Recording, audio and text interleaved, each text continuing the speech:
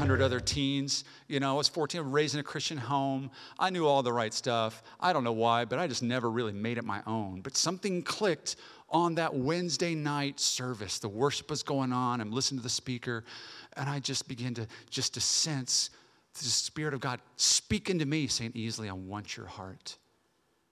And I just said, okay. And I did. It was amazing. It was the most beautiful thing, and sort of began this lifelong journey of just seeking after him. Fast forward a few years now, I was at college. I was a young college student, just, asking those questions that all college students ask. What am I supposed to do with my life? And Lord, can I ever get a date and get married? What am I supposed to do with my life? All those kind of deep questions, and just I sense the Lord beginning to call me in a deeper way, not just to salvation, but to fully surrender myself to him and his purposes for my life, whatever that looked like. And I had some plans. I had some ambitions. Places that I was going to go, things I was going to do, but the Lord says, do you trust me with your future? I said, okay. So I said yes to him. Just little did I know what would be in store. Little did I know that, just the adventure that God will take you on as you say yes to him. But it begins with a call. God doesn't grab you by the hand and drag you kicking and screaming. I feel that way, but really it doesn't. That's not how. He really begins with a call. He says, I want you. I want you to follow me. In the Gospels, we kind of see this story too. And Jesus, by the way, one of the terms that Jesus is referred to is rabbi. You've heard that term, especially if you have Jewish friends. Rabbi is sort of like today, much like this. And, we've had rabbi on his business card or whatever it is. In Jesus' day, that so much wasn't the case. A rabbi wasn't in charge of a synagogue. A rabbi was simply a learned and skilled teacher of the scriptures. That's what rabbi means. It means teacher. And Jesus was one of these.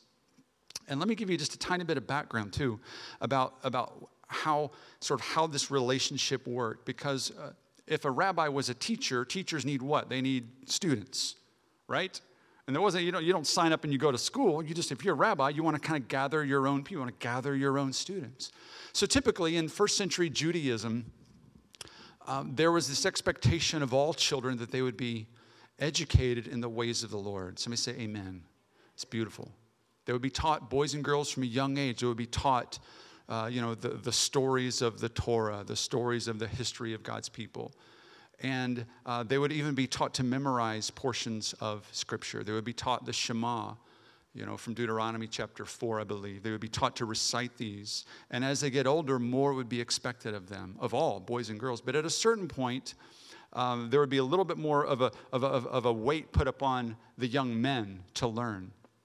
And even boys up until they're around age 12 would be expected to memorize very large portions, if not the entire 5 books of the Torah, of the law.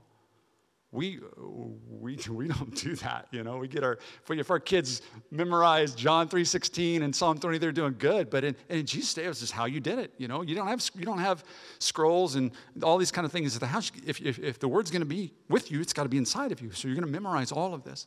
At a certain point, though, around age 12, 13, there would be a sort of the cream of the crop would rise. And those that showed a special aptitude for theological learning, the ones who just seemed to get it, like, man, this kid just understands it.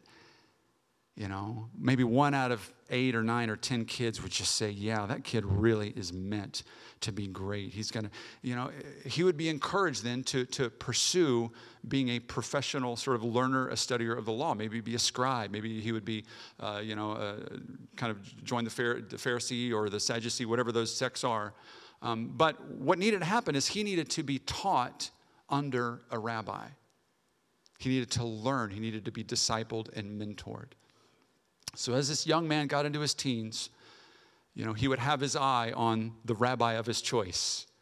And like you want the big ones. You want to go after the ones that are well known, the ones that are traveling all over Israel, speaking in the biggest synagogues, the one that have the most followers. And you would go to this. If you're a young student, you would go to this rabbi, and you would sort of begin this relationship with him, and you would say, can I be your student? Can I be your talmid? That's the Hebrew word. Can I be your student? And the rabbi, of course, would begin to ask some questions, interviewing questions.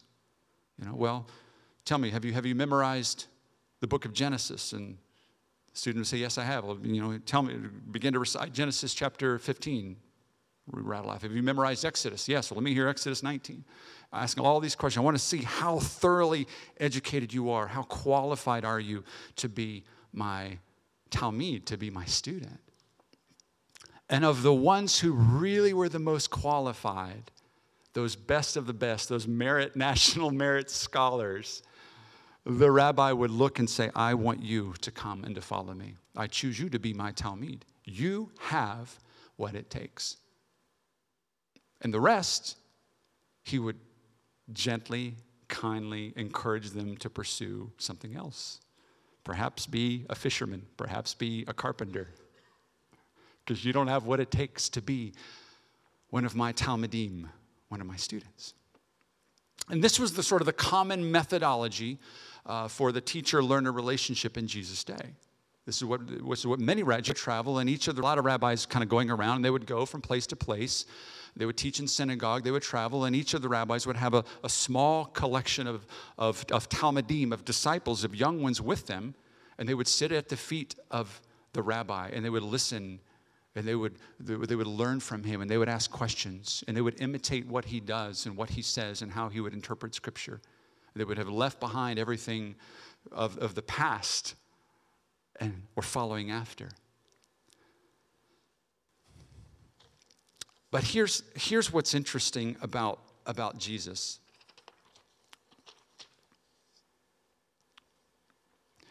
His method as a rabbi from the very beginning is a little bit off. First of all, he doesn't limit himself to teaching in synagogues. He is in synagogues, but sometimes he's not. Sometimes we find him teaching on the side of a mountain, speaking not just to the educated men of the synagogue, he's speaking to women and children, to the poor, to lepers, to anyone. Other times he goes and he gets in a boat and he's beginning to preach from a boat. And he's doing all kinds of things to begin to raise the eyes, like, hey, you're not quite a normal rabbi, are you?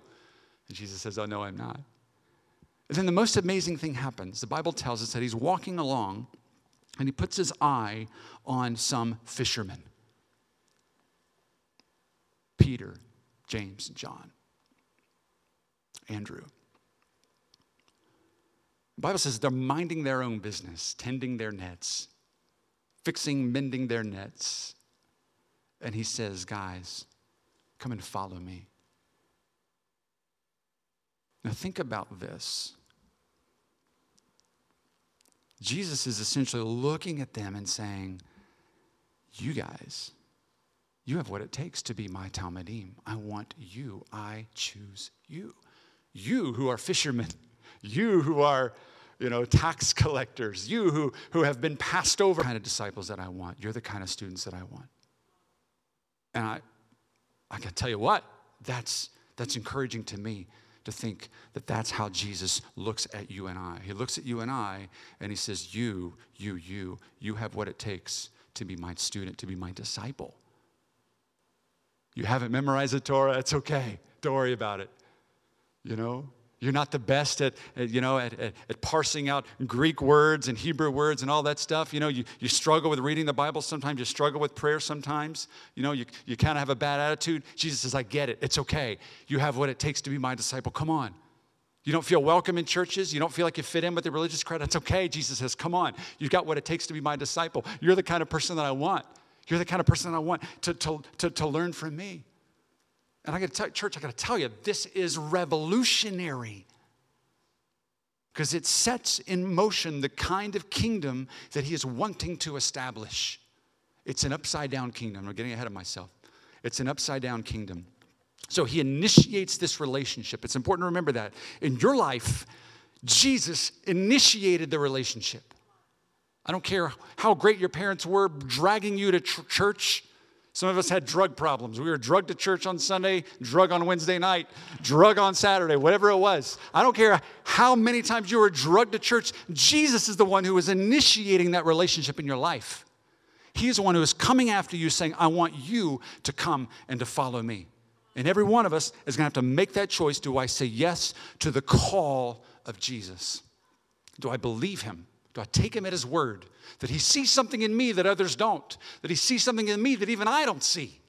But if he says, follow me, he sees something that must be there. Do I trust him enough to say yes? So he initiates a relationship. He calls these disciples to be devoted students, first of all. You got to move past just admiring Jesus. They have to listen and learn and study and imitate their teacher. Students that... But ultimately, Jesus is not just looking for students that he can make better. He's looking for broken, lost, dead sons and daughters that he can make alive. That's really what sets him apart from every other rabbi. He's looking for the lost to bring them home. So he says, basically, you have what it takes. Let me read this in Luke chapter 6. I do this every time, don't I? Pages always flip over. One day I will be like a little iPad with all this stuff here. Never mind, no, it won't. Here we go. He went, Luke 6, chapter 6, verse 17. He went down with them. Oh, go to 12. One of those days, Jesus went out to a mountainside to pray and spent the night praying to God. Boy, we could talk about that for a long time. Before he makes a major decision, he spends the night with the Father in prayer. How many of us do that? Yeah, come on. When morning came, he called his disciples to him, and he chose 12 of them, whom he designated apostles. So they moved from disciples to apostles. But keep in mind, they were not 12. How many disciples were there? Not 12. There were lots.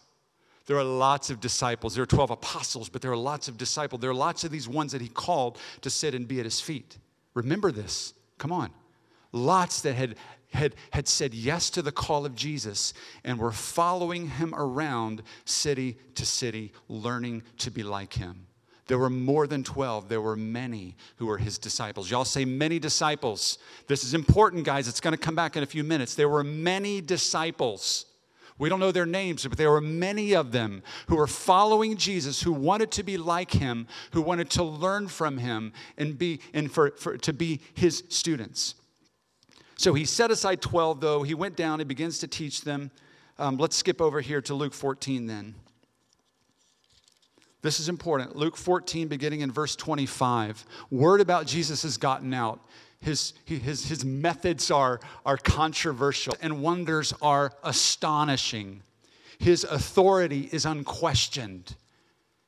He is like nothing that the people of Israel have ever seen. They've only heard stories of the past.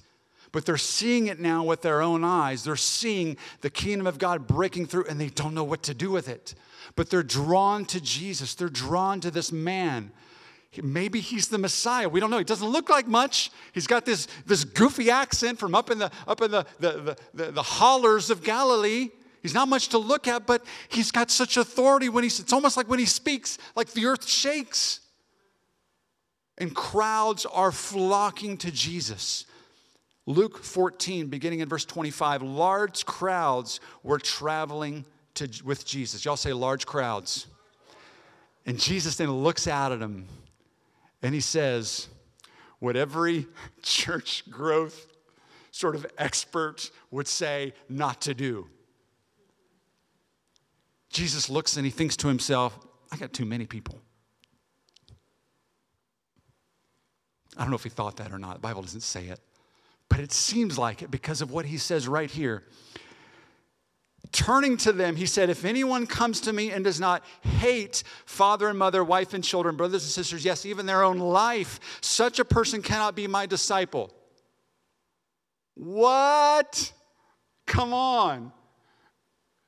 Jesus is speaking to all this 1,000 people out there. You know, and it's almost like he says this, hey, how many of you want to be my disciple? Raise your hand. Oh, we want to be your disciple. Yeah. All right, keep your hands up. All right, who's willing to hate your father? Some hands go down. I love my dad. I don't want to hate him. How many of you are willing to hate your mom? I don't want to hate my mom. She cooks great breakfast for me. How many of you are willing to hate your own life? Hands go down, hands go down, hands go down. He says, unless you are willing to say no to everything else. But Jesus, I thought we can't be my disciple. But Jesus, I thought we had what it takes to be like you.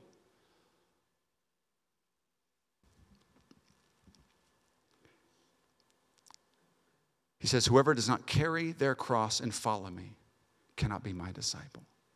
And he says, yes, you do have what it takes to be like me, but you need to know that to be like me means marching to my own death, laying down my own rights, saying no to everything that I really want so that I can bring honor and glory to the Father. That's where I'm going. And if you want to be like me, then we can go together. But there's no other direction than towards the cross, says Jesus. And then he goes into this. He begins to really press this issue home. And I feel like it's this next idea that the Spirit of God is going to be bringing to churches, not just here, but in our culture, where we are. He says this. He says, suppose one of you wants to build a tower. Won't you first sit down and estimate the cost to see if you have enough money to complete it? Meg and I, we have dreams of remodeling our kitchen. We talk about it a lot. Especially when things are like breaking, like when the formica is like bubbling and coming up off of the countertop, or, dishes. She's like, Brian, when are we going to do this? I was like, well, baby, it's going to cost. How much is it going to, let's talk about it. How much is it going to, well, we got new cabinets, it's going to cost this much, new appliances, and we really just, we got to fix something with the ceiling, and it's going to cost, we estimate, what, $10,000, $12,000, $15,000. What we don't do is just go to Lowe's and begin to pile stuff in my cart and hope it all works out in the end. I need to know, what will this require of me?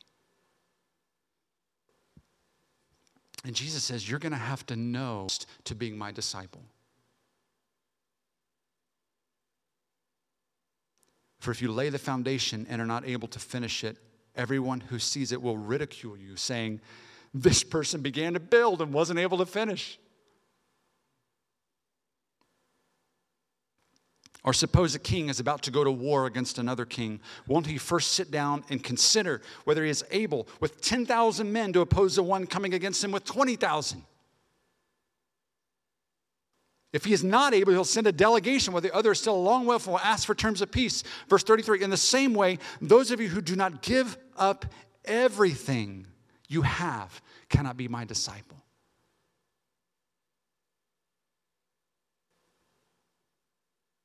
And this is where all the buts begin. But Jesus, surely you can't mean this. Yes, I do. Surely, Jesus, you don't mean this. Yes, I do. But. Everything you have, it's an ultimate demand. Jesus is making ultimatums. Are you really aware of what's at stake? You guys ever install like new software on your computer, or a new program or something, and or they have to update what do they call them, the terms and conditions? You ever see those? Whenever you put something in, you install it, and it says, please review the terms and conditions. And it's like, you begin to scroll down, like, oh my word, there's 13,000 pages of this, and it's all in 6-point font, condensed font. There's no way I'm going to read all of this. But at the very bottom, there's this big appealing button that says, I have read and agree with the terms of conditions.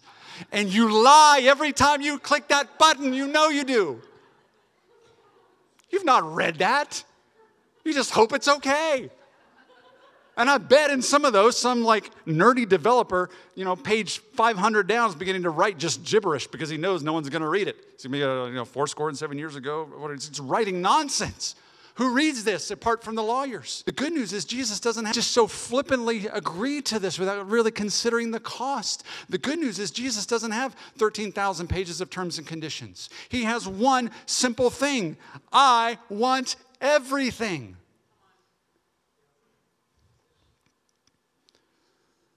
Count the cost and make the choice. We can love money or we can love Jesus, but we can't love both. We can love stuff, vacations, new cars, big fat bank accounts. We can love to see our income going up. Oh, I love to see that. I love another promotion. I want to invest more. We can love that stuff, or we can love Jesus. We can't love both. We can love the applause of the world. We can. To be affirmed. We want the thumbs up on our social media posts. Man, I want likes. I want to have an Instagram-worthy life. Look at my good side. Come on, share this thing, retweet this thing. We can love applause, or we can love Jesus, but we can't love both. We get to choose one or the other. He says, make a choice, and that choice, Jesus makes it clear that the choice to walk with him will be painful. He promises that. He promises that friends will not understand, and your family will have a hard time with your choice. You don't believe me? Ask some of our Christian brothers and sisters living in predominantly Muslim countries.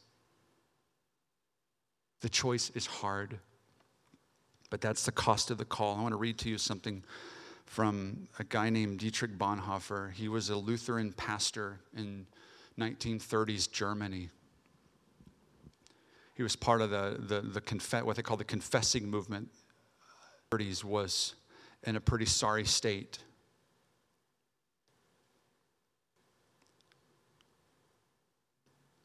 And then you bring into that the cultural pressure of Nazi Germany. And church after church after church just begins to acquiesce to the culture and to the powers of the state. And Bonhoeffer is burdened by that. He's burdened by what he calls cheap grace. And he's convicted by this. He begins to write in his work called The Cost of Discipleship. He says, cheap grace is the preaching of forgiveness without requiring repentance. Baptism without church discipline.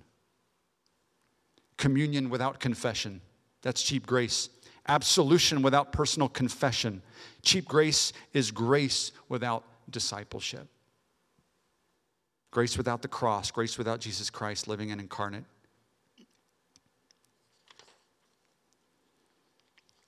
He says, costly grace is the gospel which must be sought again and again, the gift which must be asked for, the door at which a man must knock. Such grace is costly because it calls us to follow, but it's grace because it calls us to follow Jesus, the lover of our souls. It's costly because it costs a man his life, and it's grace because it gives a man the only true life.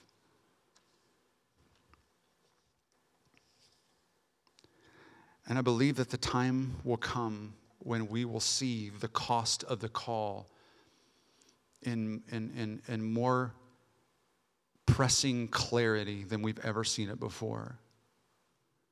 We are moving into a time when to carry the name of Jesus will cost an employee, it will business owner, it will cost you business. If you're an employee, it will cost you promotions. If you're in politics, it will cost you elections. And that's just the beginning of it. This is guaranteed to cost. And God forbid we move into the time like some of our persecuted church brothers and sisters around the world are. They live in a reality where to carry the name of Jesus brings a death warrant upon them and their family. That's the reality. And Jesus says, make that choice. Count the cost. Are you ready for what you're signing up for? One more movement. You guys with me? Y'all, this is heavy. Come on, I love you guys. This is heavy stuff, you guys. Come on. I'm sorry. But God is so good. Listen to this. Let's go to John chapter 6. It's about to get a little bit heavier, and then there's some beautiful news at the end. God loves us. Come on, let's go to John chapter 6. So Jesus has been teaching, and here in John, he begins to give some imagery as to who he really is. He begins to refer to himself in this very strange way, calls himself the bread of life. Right? That's really weird to say that, you know? And they've been, so it's like, he calls himself, and the disciples ask, what are you talking about, bread of life and all this stuff? And there's a lot of hints to the time way back in Exodus. Remember when people were in Exodus and God brought them out of Egypt? across the Red Sea. They're in the desert. Do you guys remember that time? And they didn't have any grocery stores, no Aldi, no crops to grow. They have nothing to eat in the desert. And God has to supernaturally provide food for them, so he puts what on the ground every day? Manna. You know what manna means in Hebrew? It means, what the heck is this? I kid you not. They would have it all the time. And then in John 6 says, that's me. I am the sustenance from heaven. I am the nourishment from heaven that's going to keep you alive. And they still don't get it. And Jesus has to get even more explicit. He's like, oh, guys, I really have to spell this out for you. He says, I'm the living bread that came down from heaven. Guys, listen to me. Whoever eats this bread will live forever. This bread is my flesh, which I will give for the life of the world. And then the Jews are scratching their head going, we don't get it. Verse 53. I think it's up here. Jesus said to them, very truly I tell you. In other words, shut up and listen. Unless you eat the flesh of the Son of Man and drink his blood, you have no life in you. Somebody tweet that right there. Come on, somebody put that on an Instagram post right there. Unless you eat of the flesh of the Son of Man and drink of his blood, you have no life in you. And he's making a statement.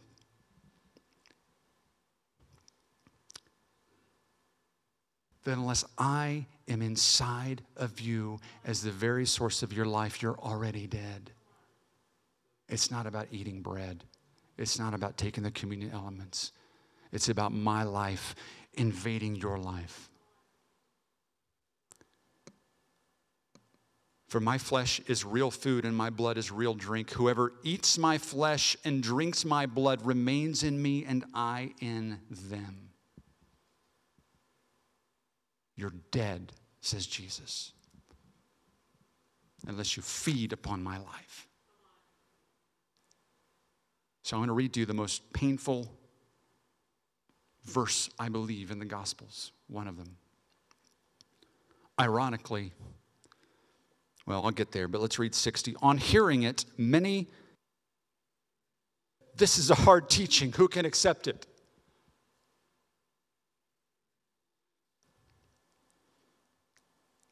And go on to verse 66. From this time, many of his disciples, y'all say disciples, turned back and no longer followed him.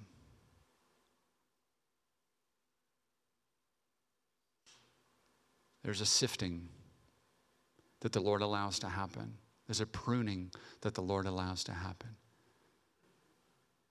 And he stands in front of, let's pretend like it's 500 disciples. 500 ones that he knows by name. Many of them that he called personally. Come on, come walk with me. That he's counseled, that he's taught, that he's encouraged, that have left their own lives in the past, and they've said, yeah, and they've gone, and they've made such progress. They've gone so far. They've seen his miracles. We know that the Bible says that he sent many of them out to do those miracles too. He sent them out with power. Many of these disciples that we just read about have encountered supernatural things by the power of their own hands. They've seen kingdom things. They've seen him walk on water. They've seen him cure the sick and heal the blind. And Jesus is speaking to these, let's say 500, I don't know how many are there, I'm just making that. He speaks to them and he says, I got to tell you, disciples, you've been with me all this time, but you need to know what this is really going to cost. Not just learning to speak like I speak, not just learning the values of the kingdom. Not just being willing to suffer and die for what you believe in, but unless you have mystical union with me, you're already dead. And you have to eat of my flesh and drink of my blood. The Bible says that many said, these ones turning to one another and saying, guy, he's lost it. He's off the deep end. We can't do this. He's not the rabbi that we thought he was. He's not the teacher that we thought he was. He may can do great signs and wonders, but this is just crazy. He's talking like a lunatic. And one by one, they get up and they begin to leave. 10 leave here, 15, another 20. A whole cluster over here is gone. Dwindles down, down, down, down, down, down. How many more can leave? I don't know. They're still leaving. They're still going. They're going back. And in verse 67, he turns to the 12. I bet he's weeping. I bet he is. I know the heart of Jesus, church. I know the heart of Jesus. I know he's weeping as he turns and he says, do you want to leave me too? Decision time, 12. Decision time, Peter, James, John, Andrew, Bartholomew, Thomas. Decision time. Line in the sand. Jesus says, I've just unpacked to you the cost of the call. What are you going to do with it? It's going to cost you your own life. You're already dead. The only way to be alive is to be in me.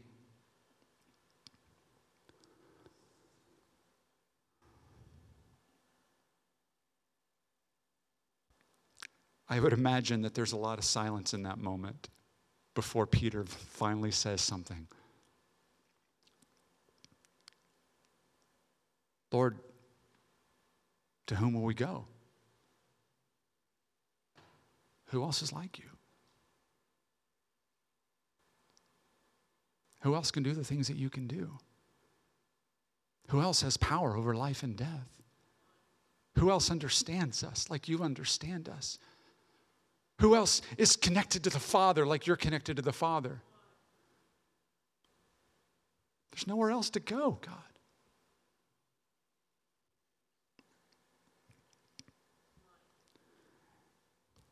He says, we have come. Oh, those are two different things. Y'all, come on. And to know. Oh, those are two different things. Y'all, come on. We have a culture of believers. We have a culture of, we have so many that believe the doctrinal points of the faith. You know, it's almost like we could almost like moving farther into a circle. On the out here, you've got ones that are admirers of Jesus. I admire Jesus. He's so good. He teaches good things. And even in here, you could have ones that are believers. I don't just admire, but I believe Jesus. You know, I would agree with these statements there in the Apostles' Creed. I believe in God. I believe that there was a man named Jesus 2,000 years ago, and he died on the cross so that I could live forever with God. I'm a believer. That's good, right? Those are good things. And then in here, you even have some that are really followers. Like, you know, I don't just believe. I want to follow you, though. I want to get plugged into a church. I want to be part of a family. I want to do the things that Jesus did. I want to study the scriptures. I want to understand this kind of stuff. I want to raise my kids to go to Sunday school and VBS and all the other kind of things. I want to be a follower. But I wonder if Jesus is saying, but there's one more place I want you to go. Can you be in here? Can you go past being an admirer? Go past being a believer? Go past even being a follower? Go past being a disciple? Even go beyond being a disciple? Come into my very life. Be a son, be a daughter, made alive again, whose life I can invade with my own and make you fully alive in the way that you are meant to live. And Peter says, that's it. We've come to know and to believe that and to believe and to know means experience, know means encounter wholeheartedly, not just know up here, it means to experience it. We've come to know that you are the Holy One of. Tell us that red is blue and blue is green. You can tell us that the world is flat and the moon is made of cheese, and we will believe you. Why? Because you define reality. You are the source of all truth. Everything that comes out of your mouth is true. You are the compass by which we order our lives. We can't go anywhere else, he says.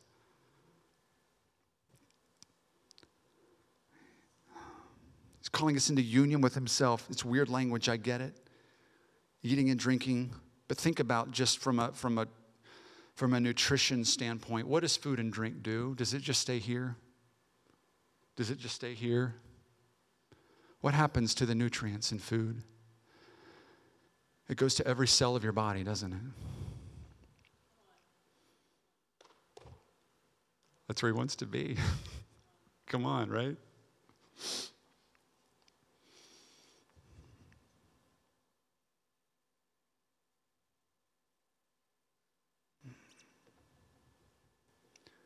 There's good news, though, for those who say yes at that point. The road is hard. The road to the cross is hard. But there's an incredible power that awaits when he comes up from the dead on Easter Sunday. When he pours out his Holy Spirit at Pentecost. These 12 are not the same. When you encounter Jesus and say yes to him, you will not be the same, I promise you. You will be a different creature altogether. Music team, come on up. I know you got we're going to do some more worship here at the end. Two things, though. I want you to do this. I know you have been, but I want you to count the cost. In light of these cultural shifts that we've seen in the last 10 years, you need to be aware that the cost is getting greater. Count that, measure it, ask. Is this really what I've signed up for? And if you're not sure, ask him for a revelation of his love to you. Ask him to speak the call in a fresh way to your heart. That call that got your attention, something got your attention, didn't it? Years ago. For some of us, maybe not that long ago, something got our attention. Something caused us to put down those nets and to start walking. Go back to that place. Go back to that place. It's the same Jesus. The same Jesus that looks you in the eye and says, you have what it takes. It's his journey you're on, not your own. He's going to do this. He's going to finish it. Come on, let's stand up together.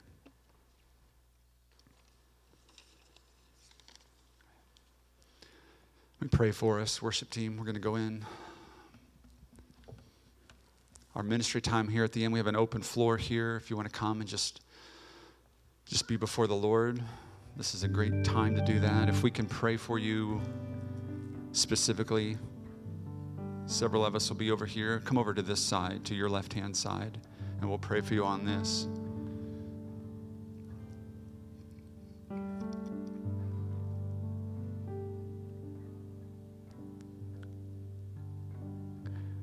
There's some physical needs that we can pray healing for. We want to do that as well. We want to lay hands on you and believe for your healing today.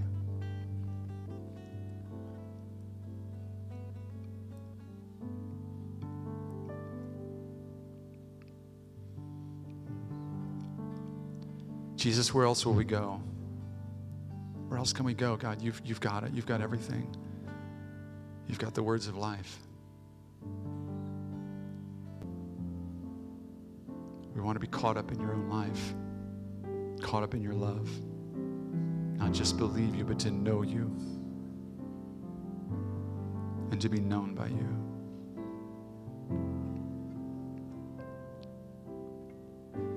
Father, woo our hearts, Lord, for those that feel like they're on the edge. They're struggling with doubt, fear, apathy. God, would you begin to woo their hearts? Give them a revelation of your love today.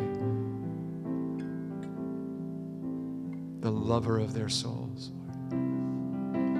Their bridegroom, their father, their maker, their redeemer.